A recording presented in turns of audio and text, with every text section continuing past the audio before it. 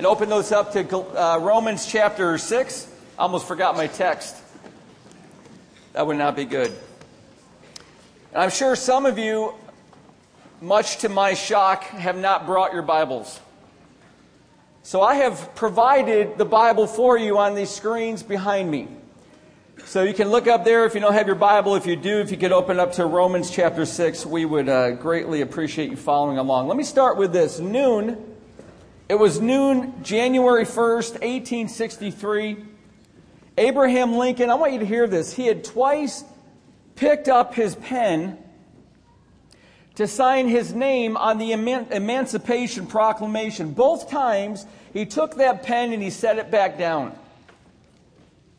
He turned to Secretary of State William Seward. He said, "I have been shaking hands since 9 o'clock this morning. My right arm is almost paralyzed. If my name ever goes into history, it will be for this act, and my whole soul is in it.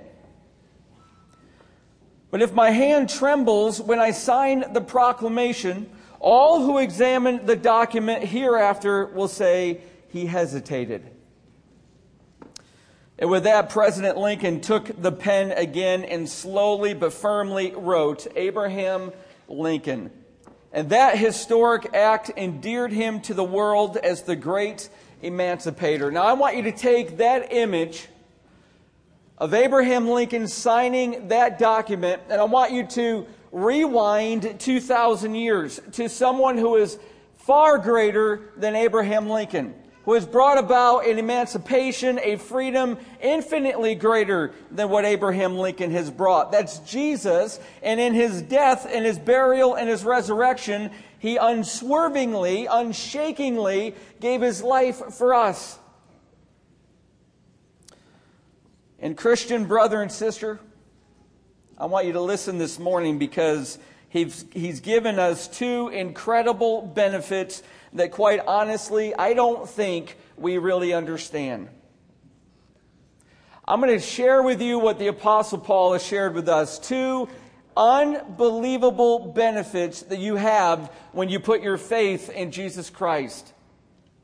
And it's our job to count on them, to consider them deeply. Here's what Paul says, Romans 6, verse 11. So you also must consider yourselves, some of your Bibles say reckon or count. You must count yourselves dead to sin, benefit number one, and alive to God, benefit number two, both of them in Christ Jesus. He tells us to consider these truths. It means to calculate. It's a verb. You got to put it into action. And it might not mean a lot to us when I say, what's it mean to consider? What's it mean to count? I mean, it's just one little word in our text.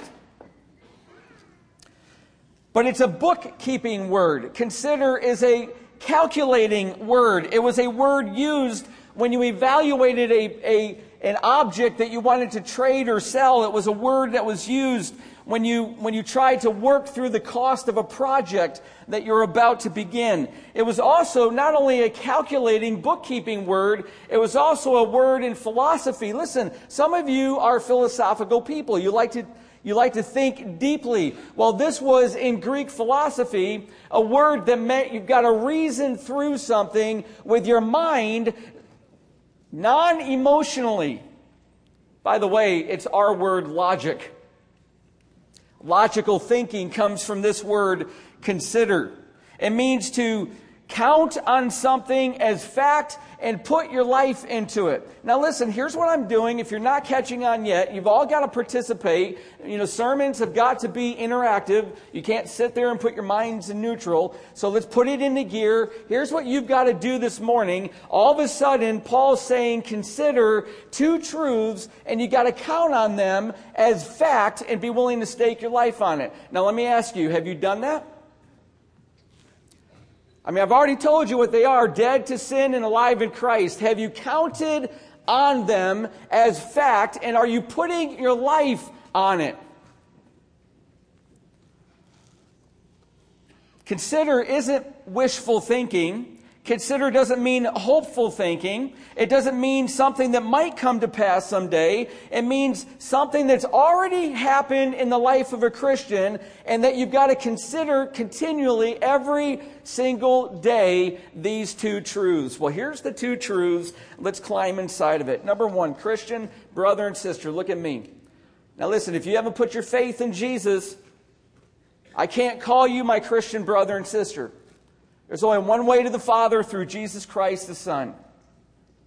If you put your faith in Jesus, Christian brother and sister, listen, look at me. I'm going to tell you something that you've got to get down into your soul. You've got to anchor it down in there every day. You've got to count on it and put your life on it. You are dead to sin. Did you hear that? Listen, I'm just telling you what Paul's telling us in the inspired Word of God. You are dead to sin. Now listen, I'm going to rope you all in because I'm going to rope myself in. Likely, this week you've sinned. And I'm going to tell you, in a crowd this size, likely some of you, you know if you are embroiled in sin. You're stuck. Yes, you put your faith in Jesus, but you're stuck in sin. Somehow you've wandered away from what you know to be true. You've wandered away from it, and you've found your life back inside of a dungeon. And you can't seem to break free. Here's where you start. Number one, Christian brother and sister, you are dead to sin. Stuart Briscoe, he was a Christian writer. He was drafted into England's Royal Marines during the Korean War. He served under a particularly imposing sergeant major who strode around the barracks, leaving trains of tough men quaking in their boots. Briscoe didn't realize just how dominant this man had become. Now listen to the rest of the story. Until he was released from the Marines, he had served his time, the day had come. And with his release papers in one hand, he was enjoying his newfound freedom, walking with the other hand stuffed in his pocket like this. Papers here, hand in the pocket. And he's slouching along and he's whistling. Listen, these are infractions so heinous in the British military that you're going to be reprimanded severely. And of all people, suddenly walking towards him was the master sergeant. You know what he did? On impulse, he stood up straight, took his hand out of his pocket, began to walk with a higher step. And then all of a sudden he remembered that he's free. He's free from the military, the dominance of that sergeant major who had no more legal hold over his life. It was just a matter of history. He could walk away into his freedom, and the master sergeant could do nothing about it. Christian, you are dead to the domineering, enslaving power of sin. But how can this be when we struggle with sin? Listen, aren't you like me? I sinned this week. I'm not proud of it. But there were thoughts that went through my mind. There was pride that went through my mind. I went to bed last night, and I'm all of a sudden thinking of something, and I feel myself getting angry, and I start praying, Lord, why am I angry? Where is this coming from? And I began to put the grace of God to my own heart, because I'm in need of grace. I'm a sinner. Well, how do you reconcile that we're dead to sin when we struggle to sin? Well, look at your verse.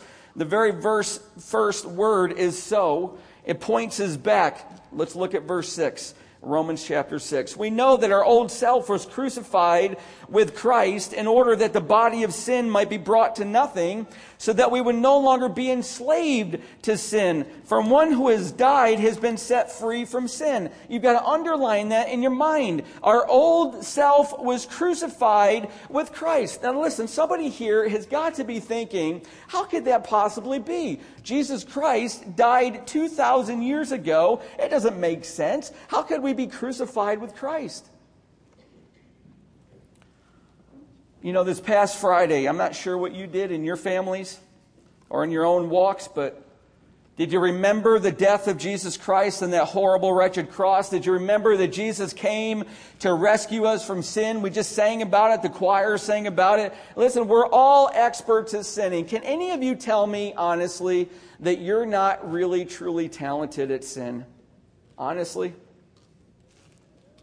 We're all good at it. And by the way, nobody had to teach you. You didn't need to go to college to learn how to sin. You might have sinned a lot in college, but you didn't take a course learning how to do it. We didn't need a training manual. We perfected the art of sinning. It's woven into humanity. And Paul explains how. He says in Romans 5:19, by the one man's disobedience, his name is Adam, by Adam's disobedience, the many were made sinners. So by the one man's obedience, the many will be made righteous. Listen, your great-great-great-great-grandfather is Adam. Put a lot of exponents on that Adam, and you've got the first man that's ever lived. We've all come from Adam. And his disobedience has put into our hearts a plague called sin, and every single person who is ever born will all be true of Romans 3:23. All have sinned and fallen short of the glory of God. Listen, you know that. You know that. You know that's true. And the end of the spiritual disease of sin, listen, it earns a paycheck. Did you know that sin earns wages? There's a paycheck that everybody's going to collect one day, and that paycheck has a 5-letter word in it. It's called death. That's the end of sin. But the present condition of a sinner is one of bondage. Listen, if you've got unsaved family members, you've got unsaved friends, you're looking at slaves. You're looking at people who are caught up in bondage to sin. They are under the power and the penalty of sin, and they might not even know it. But God, who is so rich in mercy, we just sang about it, and sent His Son to free us from the power and the penalty of sin. Listen, Jesus did what we could not do. You know what Jesus did, right? How astounding is this? Jesus lived every moment of His life sin-free. Perfect. Not once did He sin. He was perfectly obedient. And you know what Jesus did with a life of perfect obedience? Listen, you got to get this, and I'm going to put it in banking terms. He earned a wage. And that wage, the Bible says, is righteousness, which simply means right standing with God. Jesus, all of His life, without sinning, earned an unbelievably inestimable, and I can't even say it, amount of righteousness. And He took that righteousness and He put it down into a bank out of which God withdraws to forgive us. Jesus did what we could not do. He died as a sacrifice for sinners. You know He had to, right? Because without the shedding of blood, there is no forgiveness of sins. Why? Because sin is so terrible. It brings death. If anything's going to atone or purchase us out of death, then life has got to die. Jesus dies for us to live. He wrote that great deposit ticket of His righteousness. Listen, He wrote it. Think about going to the bank. You fill out that deposit slip. He filled it out. It was His righteousness in the ledger. He signed it with the ink of His own blood, and He died on that cross and deposited it into the bank. And when He died, listen, this is the most puzzling thing, but it's true nonetheless, we died with Him. Jesus died, we died. Romans 6, verse 4. Look at your text. We were buried, therefore, with Him by baptism into death. The very moment your eyes open to your sin and you put your faith in Jesus Christ, brother and sister, He took you and He baptized you, He immersed you right into the death of Jesus Christ. This is why verse 5 says, at the moment of salvation, you were united with Christ. And that sounds weird, doesn't it? I mean, we don't really speak like this. Or do we? Well, next time you come to a wedding that I'm going to officiate, I want you to think of this, because God recognizes that couple is married when they take their vows. And you know what God does? He takes that man and He takes that woman who make those vows to one another, and He brings them, He unites them, He joins them to one another so that there is no longer a divisible line. There's no longer any separation. In fact, listen, if they divorce, you can't divorce along clean lines, because there is no serrated edge.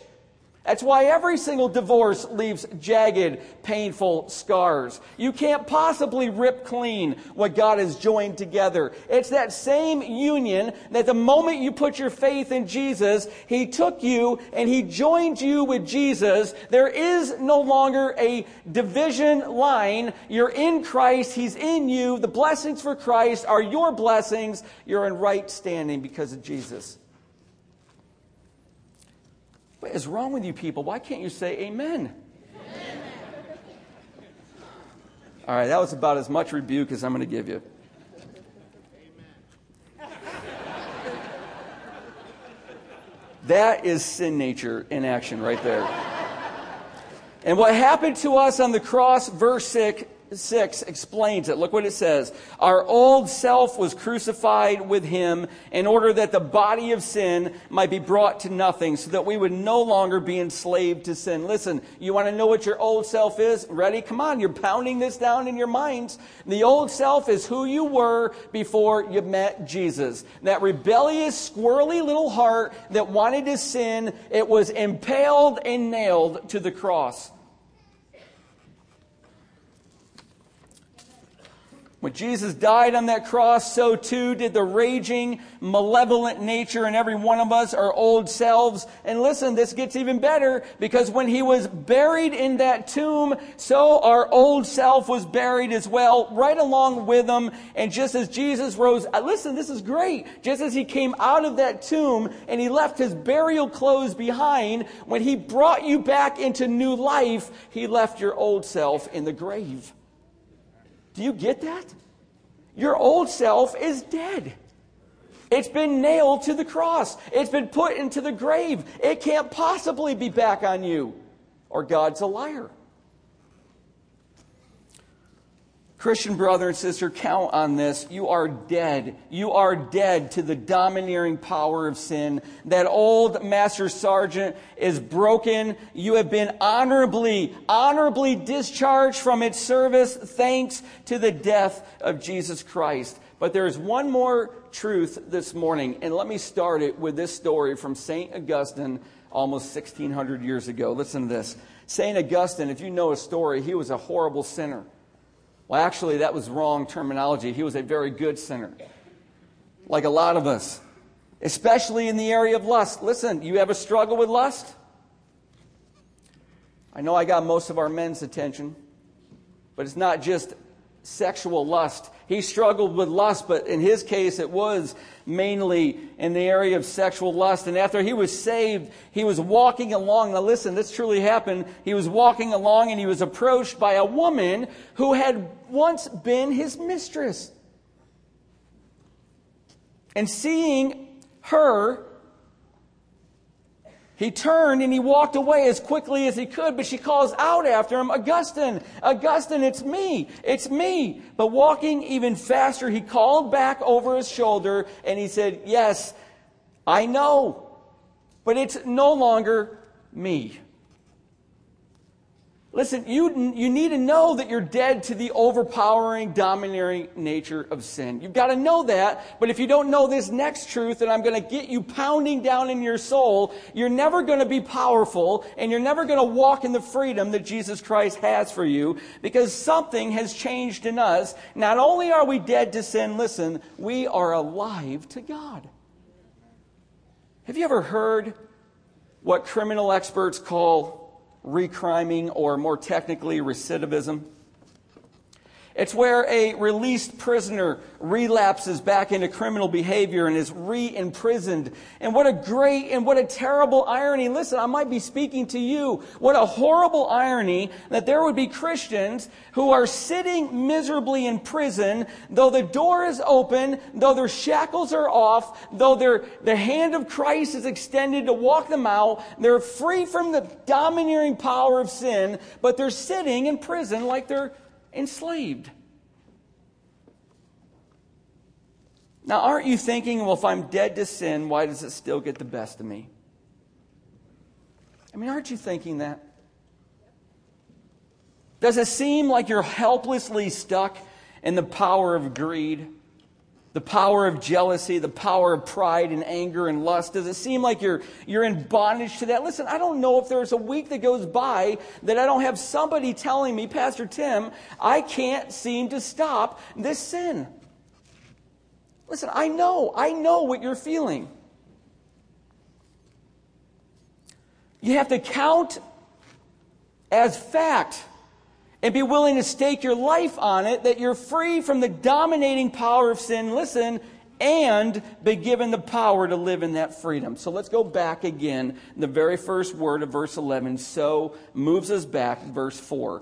Just as Christ was raised from the dead by the glory of the Father, we too might walk in newness of life. For if we have been united with him in a death like his, we shall certainly be united with him in a resurrection like his. Friends, God has joined you in Christ the way he joins a man and a woman on their wedding day. We're in Christ like a branch is in a tree receiving life-producing sap from the tree itself. This is what Galatians says. I've been crucified with Christ. It's no longer I who live, but listen, it's Christ who lives in me. It's his power that lives in me. It's his power that's made me alive. I'm alive to his power. This is what Romans 8 says. If the spirit of him who raised Jesus from the dead dwells in you, he who raised Christ Jesus from the dead will give life to your mortal bodies through the Spirit. Through the Spirit who dwells in you. Listen, the resurrection of Jesus Christ, the same power that rose Jesus from the grave, lives in you, Christian brother and sister, and it's made you alive to learn to live out the freedom that you've got in Christ. Now, do you believe that? You know, a few weeks ago, my family and I went to Cracker Barrel for dinner. And we waited in the store until the call came, Ackley Party of Six. Now listen, Denise married into the Ackley name. My 4 children were born into the Ackley name. She received the same benefit of the Ackley name. She was invited to the table to eat along with us because she's part of the family. It's indissoluble. She's in Ackley. And when the call came, she came. And if you place your faith in Jesus Christ, listen, he's given you his own name. Christian, you know what that means, right? Christian means little Christ. And he's put his name on you. And he calls you by name. And he invites you to share in the life that he has given to you. And when God raised Jesus from the grave, he joined you to Jesus. And you were raised too and given a new nature and made a new creation. Again, you might be struggling because this happened 2,000 years ago. I don't get this. How can I be joined with Christ when he died and rose 2,000 years ago? Well, let me get you thinking a little deeply. You're thinking, if that's what you're saying, like one who is unavoidably bound by the clock and the calendar, and God is neither. He's not. 1,000 years are like a day to him. He knew you, friend, before you were even created. He even knew your name before he created the world. And with that personal knowledge, you've got to believe this, Jesus could look in your very eyes as he died and say, welcome to my death, because my death is going to rid you of the power of sin. And when he came awake, he was the first one. He could nudge you awake in that tomb and say, listen, come alive and enjoy the life that I have for you. That's the power of the death, burial, and resurrection. And what stayed in that grave were our old selves. What came out were new natures, that old self that was empowered by that rebellious nature to sin. Now we've got a new self that's powered by the Spirit of God Himself. Salvation has made you a new creation, and it's changed your desires. Now you get this. Ladies, you're really going to get this. Here's what I just said. The new creation, there's new life inside of you, and it's changed your desires. Ladies, if you've been pregnant, how many of you used to love that smell of morning coffee and now it makes you nauseous? How many of you abusively sent your husbands out at midnight to get you something that in your wildest dreams you never would have eaten before? Listen, life can change our desires. And when new life comes into us, it can change our desires because it makes us new creatures. And that's what happened when Jesus rose from that grave. He made us alive to God with a new heart and new desires. You remember a few minutes ago I used the banking metaphor and I told you that Jesus earned righteousness and his perfect life, and when He died, He deposited that righteousness in the bank account of God's mercy. He signed that deposit slip in the ink of His own blood. Now listen, there's another part of the story.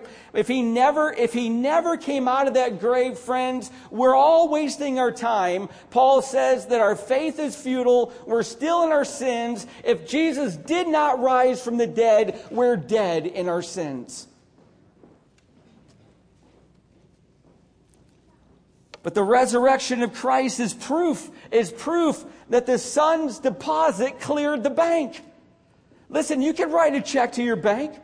Go ahead, write a $40,000 check to your bank. But if there's not any currency that stands behind that check, it's going to bounce. When Jesus came out of that grave, the check cleared the bank, and God could begin writing ransom checks to buy you and me out of the slavery of sin and set us free in the freedom of Christ. That's what happens in the resurrection.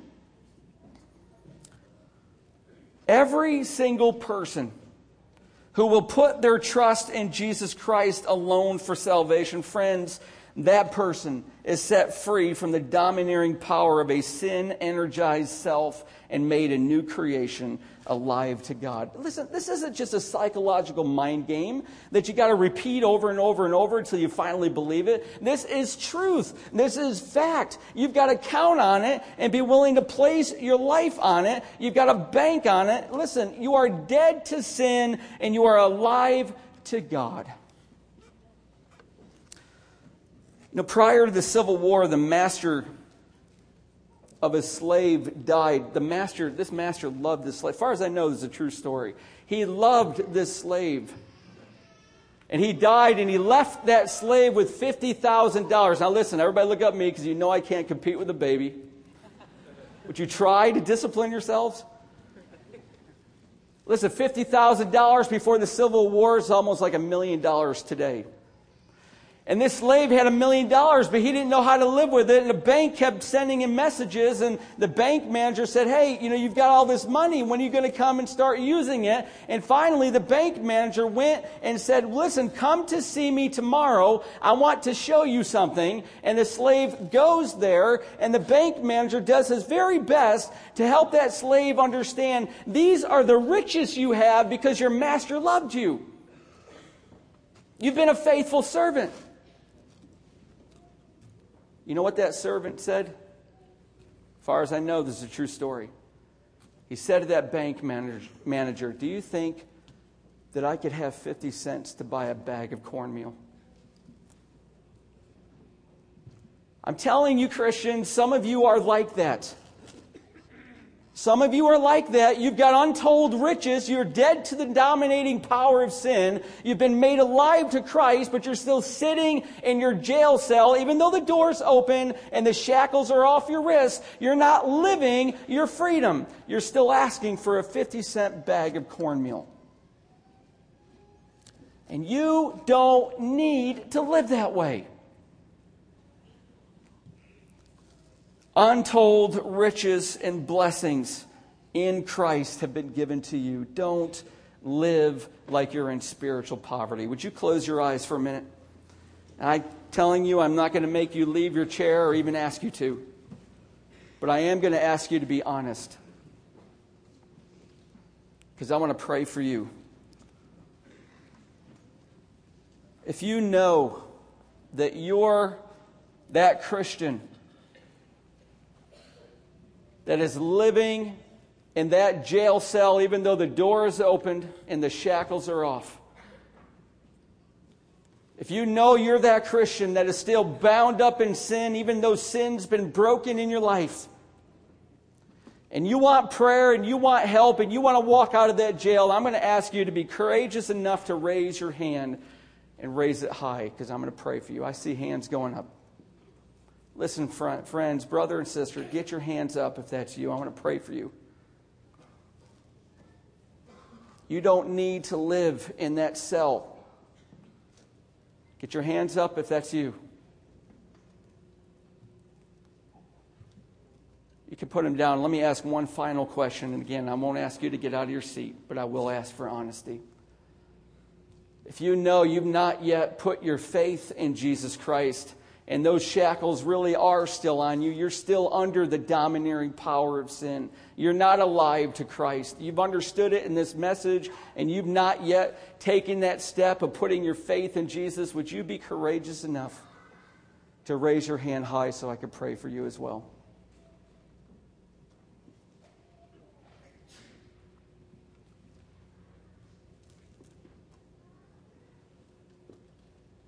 I see the hand. I see those hands. Any other hands? I see it. Listen, there's nothing to be ashamed of. You've got freedom waiting for you. I see that hand. Let me pray. Lord, thank you for the honesty. First of all, those who are without Christ, Lord, I pray for them. I pray that something in this message, something in your word would have sparked faith in them. And Lord, that they would cry out to you and realize there's no fancy prayer, there's no formula. They just need to cry out to you and say, Jesus, forgive me, please. Take my sin and make me alive. And Lord, if they pray that prayer, Lord, we are so confident. I am so confident. I will say to them, they are saved. And you will teach them how to live. Lord, for all the hands that went up, my brothers and sisters who have realized again this morning, Lord, they are still in the jail cell. Even though it's open. And even though there are no more shackles on them, Lord, they have freedom before them. They've not yet stood up and walked out. They have found themselves back into a prison of sin. Lord, I pray, Father, would you please free them? Let them see so clearly your hand of grace that's held out in front of them. Just take hold of that hand. Lord, please take hold of their hands and walk them out of that jail cell and into the freedom that you have given to them, so that they will never again ask for a 50-cent bag of cornmeal when they've got untold riches in Christ. Lord, teach us to live free. Help us to count on these truths that Paul has said. We are dead to the domineering power of sin, and we have been made alive in Christ. Thank you to your Son, Jesus. And we love him. In his name we pray. Amen.